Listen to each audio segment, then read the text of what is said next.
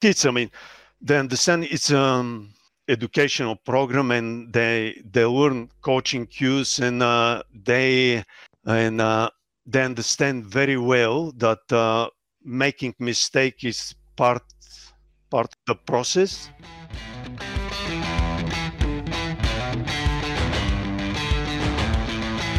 Welcome to the Prepare Like a Pro podcast. Every week, I host live chats via our YouTube channel with leaders in the AFL and high-performance industries. Join me live every Sunday at 6 p.m, where I debrief the recent chats and announce the upcoming guests. We drop an inspiring and educational episode every Monday. If you like the show, please follow us on your favourite podcast app. Next on the show, we have Valery Stominov. He's the head strength and conditioning at Bendigo East High School. His topic will be the exercise progression in Bendigo Education Plan and Athlete Development Program. Welcome, Valery. Thanks for jumping on, mate. Thanks for having me, Jack. It wasn't too long ago since we were doing our one-on-one. Yeah. We're back into it, and I've had a few coaches reach out and specifically that have listened to your podcast episode around the Bendigo strength and conditioning philosophy. For those that haven't listened to that episode yet, do you want to just touch on what it's all about? Well, the program I work in is part of Bendigo Education Plan, which is the local Department of Education. And the program is Select Entry Sports Program. We work with 250 student athletes from year 7 to year 12. So the students, they apply for the program and then get selected. And they do 2 strength and conditioning sessions in school hours.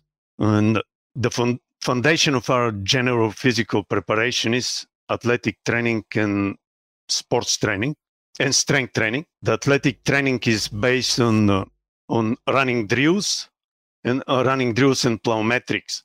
The running drills are great for developing the running technique, conditioning the running muscles, coordination, dynamics, rehab, and rehabilitation.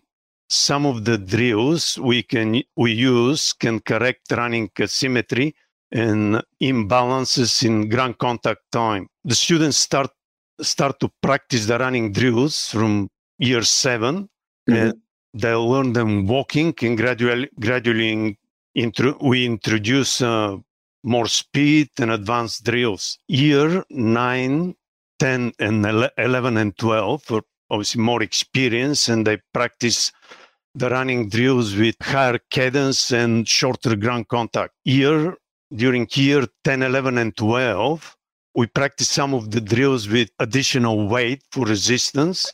What we do, depending on the drills, some of the drills we call light plate overhead, depending on the ground contact. We call plate over the head or plate in front. We don't go heavy. The strongest athletes perform the drills with no heavier than 5 kilograms. And we do 2 sessions per week. And the way we structure our training sessions is warm up. We warm up with mobility drills, and after the warm up, we do 15 minutes running drills, and then the weights follow the running drills. Yep. And on the running drills that you talked about, how you're improving, their movement, ground contact time, coordination. Running is a complex movement, and it does require a lot of coaching. How do you break down the athletes when you've got a big group? For those coaches listening that are wanting to develop this area, what are some of your favorite ways to teach young athletes?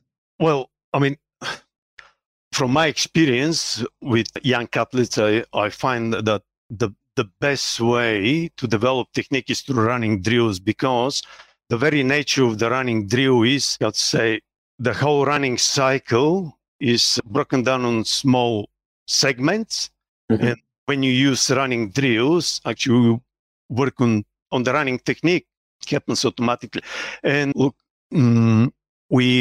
our students, our classes are based on years. So in one training session, we have only year 7 students. Then the next session's year 8. then year 9 and 10. So obviously they're on similar level, technical level, but I find that through running drills, we develop the running technique. Yeah, transfers over. Did I understand the question properly? Did I answer the question? Absolutely. No, absolutely. Yeah. So because of that consistency of the 2 15-minute blocks and doing it over repetition over short distances, you're actually being able to transfer into the running development. Yeah, absolutely. Yeah. What happens is the running drills are in every training session. And it's only 15 minutes, but over time accumulates. And I'd say when students start year 7, it's scary. What I mean, running's supposed to be a natural, but it's not. And then year 8, when you watch year 8, they look completely different. Year 9 are even more advanced. Even 10 are, run better than us, Jack. Accumulates over the time. Yeah. One of the coaches that was impressed with your philosophy was John Pryor. I actually had him a couple of days after interviewing yourself, and he's one of the leading coaches with Franz Bosch methodology. So I'm sure you're aware of Franz Bosch's work, and even you mentioned he's made quite famous at the moment. It's on trend with using plates and doing switching and running drills. With your experience growing up in Bulgaria and being developed as a handball player and then working in the industry for a good period of time, why do you think it become so popular now, the Franz Bosch methodology? Well, because, I don't know, maybe I'm wrong, but I've been coaching for 35 years and I've been observing how every 10 years our, young athletes are becoming, less coordinated. Mm-hmm. And we have to teach them how to run. In fact, actually, before you start to teach them how to run, we teach them how to walk properly. And I think this is because of our lifestyle. Our lifestyle has changed a lot in the last 40 years. We are more sedentary, we move less, and we just lose our natural ability to run and move properly, jump and land. Used to be easier to coach young athletes how to run, jump, and squat. Now it's time consuming and energy consuming. And I think the reason is because we lost our, active lifestyle. And I think this is one of the reasons all these systems are becoming popular, because if athletes want to play elite sport, they have to learn how to move properly. Lifestyle is not excuse. When clubs select kids, young athletes, they're still looking for strong and athletic and fast athletes. Absolutely. Now, well said. And that makes a lot of sense why you start with mobility and running coordination drills. Yeah. Well, trying to adapt to the time. To what happens actually to our lifestyle. Now, the next part of our general physical preparation is strength training. Mm-hmm. Now, during years 7 and 8, mobility, flexibility, static and dynamic stability are priority in our program. So before we start to learn how to squat, we develop some, sufficient mobility and stability. Then during year 7, our students learn step up, bodyweight squat, goblet squat, bent and straight leg deadlifts. Then upper body pushing, we teach them how to do bench press with pulse, neutral grip, just up and down, simple. Bench rowing, face down, again, pulling neutral grip, and shoulder press, standing shoulder press with very light dumbbells. Year 9 students learn front squat, split squat. Then we progress to Bulgarian squat. Now, Bulgarian squat, we do slightly different. The rear foot is just slightly elevated, probably one plate height, no more. 20 kilo plate. Yeah, just the height the rear foot is placed on small, not on bench because it's just too hard, and just small, and which works well for young kids. And they learn lunges, variety, different side, lateral lunges, front, stepping back, walking lunges. Then we move to a little bit more, let's say, Olympic lifts. We start with clean pull, hang clean. And of course, we start with 10 kilograms bar. We have 8 and 10 kilograms bars from just above the knee. Then from there, we progress to clean pulls from the floor, and then hang power clean. The front squat in the Olympic lifts, we introduced during the second semester, term 3, at the start of term 3, year 8, upper body pushing, bench press, we introduce barbell.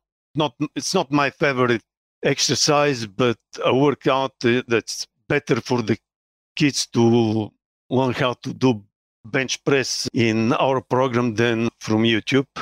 Again, then pulling exercise, we introduce bent over rowing, dumbbells and barbell. Again, the weight's very wide, and standing shoulder press with bar. Again, we start with 8 kilograms bar. It's more, everything is movement based. The resistance is, and I find that actually they get strong, the young athletes get strong, not from the weight, but from learning how to do the exercises properly, from proper technique initially. Then year 9, we continue with front squat. Halfway through year 9, we introduce back squat, and we continue with the clean pulls from year 8, and the second semester, we introduce power clean from the floor. Again, the weight, it's a movement base. They're not allowed to lift heavy, and they understand. Our kids are well educated, and they understand the reason. Year 10 is interesting year. We introduce only 2 new exercises, push press and overhead squat. Again, overhead squat, we start with broomstick and progress to bar. Again, movement is, focus on movement. And during the year, we refine the exercises we learned during the previous 3 years. We refine the technique. We focus on all the movements have been brought in. Previous exercise, but particularly on front squat, back squat, single leg squat as well. On box, they sit on box or bench. Clean pull, power clean from the floor. Basically, during year 10, we master all these year lifts, master the technique. During year 11 and 12, the training intensity increases, but the good lifting technique and the slightly heavier weights and high barbell velocity helps them develop strength and power. During year 10, we introduce some more advanced exercises. When I say more advanced, we combine, I'll give you an example with power clean from the floor. We'll do 3 power cleans from the floor, and then they'll fall. Then after the 3rd power clean, we'll do 3 front squats in one set. Can you send 3 power cleans, catch the 3rd repetition, and 3 squats? For example, 3 reps cleans and 3 reps squats. Another exercise is hang power cleans with push press or push jerk. Obviously involves more coordination and the heart rate goes a little bit higher. Again, we follow the rule. If you can't control the weight, the barbell, the weight's too heavy and it's not for us. So we go as heavy as you can control the weight. If the set looks ugly, we reduce the weight. We drop the weight. Well, Bessie Hayes has just written in a question for you, Valeri. Someone's written in, I would be interested to know if Valeri has seen a change in kids being more scared to try because they've seen more perfect on various platforms and they don't want to be bad or be a true beginner, sort of like what Adam was touching on before, potentially being nervous of making mistakes. Is that something that you're finding you're dealing with in the weight room more recently? Not at all. No, our kids, I mean, they understand it's an educational program, and they learn coaching cues, and they understand very well that making mistake is part of the process. So, and the way we introduce actually the way we introduce the exercises, they prepare. So before they start to do power cleans, we prepare them with pulls. So the progression goes from simple to more advanced, and and reduces the risk. Well, this is the reason, one of the reasons actually I'm presenting this. The exercise selections reduces the stress on the kids. But they're not. They know very well that they can make mistakes. It's part of the learning. They're not allowed to go heavy, to increase the weight without consulting with the coaching, without asking the coaching staff. This is the only rule, serious rule we have in the gym.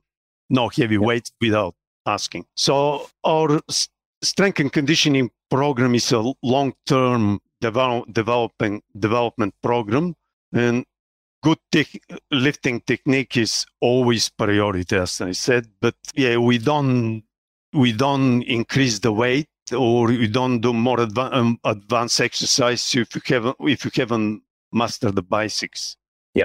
So very good. We'll have to wrap it up there, Valeri. We could, otherwise we'll never get Tom on. But thank you so much for taking us through the phase-by-phase approach that you've got at Bendigo, and no doubt the kids there are very lucky to be under your coaching eyes. For those that want to get in contact with yourself, mate, where's the best place to connect with you online? Well, I don't check regularly my Instagram, but probably LinkedIn or Facebook. LinkedIn is probably the most. Okay, awesome. Yeah, we'll add the link in the show note. Thanks again, Valeri, for jumping on. Thanks. If you enjoyed this episode and want even more, our academy is for you. The Prepare Like a Pro Academy is a platform that hosts exclusive features and bonus content, such as a Q&A segment aimed at getting to know the guests on a more personal level. Here's an example with Emily Meehan, head sports dietitian of the Collingwood Football Club. What are things that fire you up? Oh, this one is always, I suppose it is, it'll be topical for most people, I think, but staying in your lane. And I often find that with nutrition, everyone eats, so everyone has an opinion. And I think that's what really gets me fired up, because so many people try and provide nutrition advice based on their N of 1 experience when they did intermittent fasting or keto or whatever it might be. And then game changes, game changes, whatever that might be. And look, it probably keeps me in a job, but that it does drive me insane, because sometimes the information can be so detrimental and opposite to what I've been working with my athlete or athletes, and and because they hear it on someone's socials or through a documentary, it unravels everything that I've been working with an athlete for. Another feature of our academy is the opportunity each week to join myself as co-host on the Prepare Like a Pro live chat show. Here's an example with Academy member Rama Davies, the strength and conditioning coach at the Box Hill Hawks. Welcome, Rama, to the chat. Rama has also worked at Box Hill, or currently he's working at Box Hill Hawks with us. Awesome. So he's another Box Hill man in the strength and conditioning department. So I'll handle it over to you, Rama, to ask your question, mate. Thanks for joining us. Excellent. Thanks, Jack. And thanks Sam for the chat. It was I found it to be really insightful, plenty of gems in there, and I enjoyed it a lot. Mate, my question to you was, you spoke quite a bit about perspective during that chat. And I was wondering, what are some of the things that you either know or do physically that you wish you either knew or did back at the beginning of your career? What are some of those things? Good question. So I suppose with perspective on life, that sort of point, it certainly has been massive for me now, and didn't probably have that as much when I was younger. I suppose one thing I might mention is gratitude. I spend a lot of my time doing a lot of gratitude exercises, listening to podcasts, doing a journal every day, just to say what I'm grateful for, sort of 3 things. And that's a fantastic way that I've been able to, reset and just kind of gain that gratitude and perspective about, that there is more to life than football, or, might be whatever, as an S&C coach, if you're having a hard time, it can be massive with just, opening your eyes a little bit and losing that sort of tunnel vision or being stuck in that work bubble. So that's been huge. I think I wish back then when I was younger, I asked more questions and was a bit more open to different things.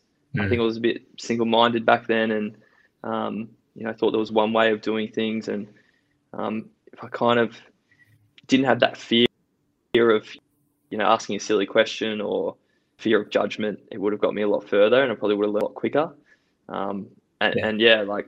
Being open to sort of different things, because you never know what you might find. It's just, there's so many people, like great people out there, knowledgeable people to learn off. And there's plenty more where that came from.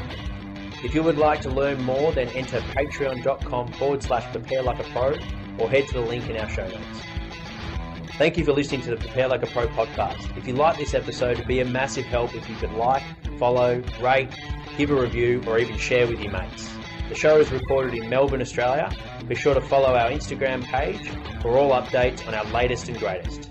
If you would like to get in touch to suggest a guest or advertise with the Prepare Like a Pro podcast, please email me at jack@preparelikeapro.com. Thanks so much for tuning in.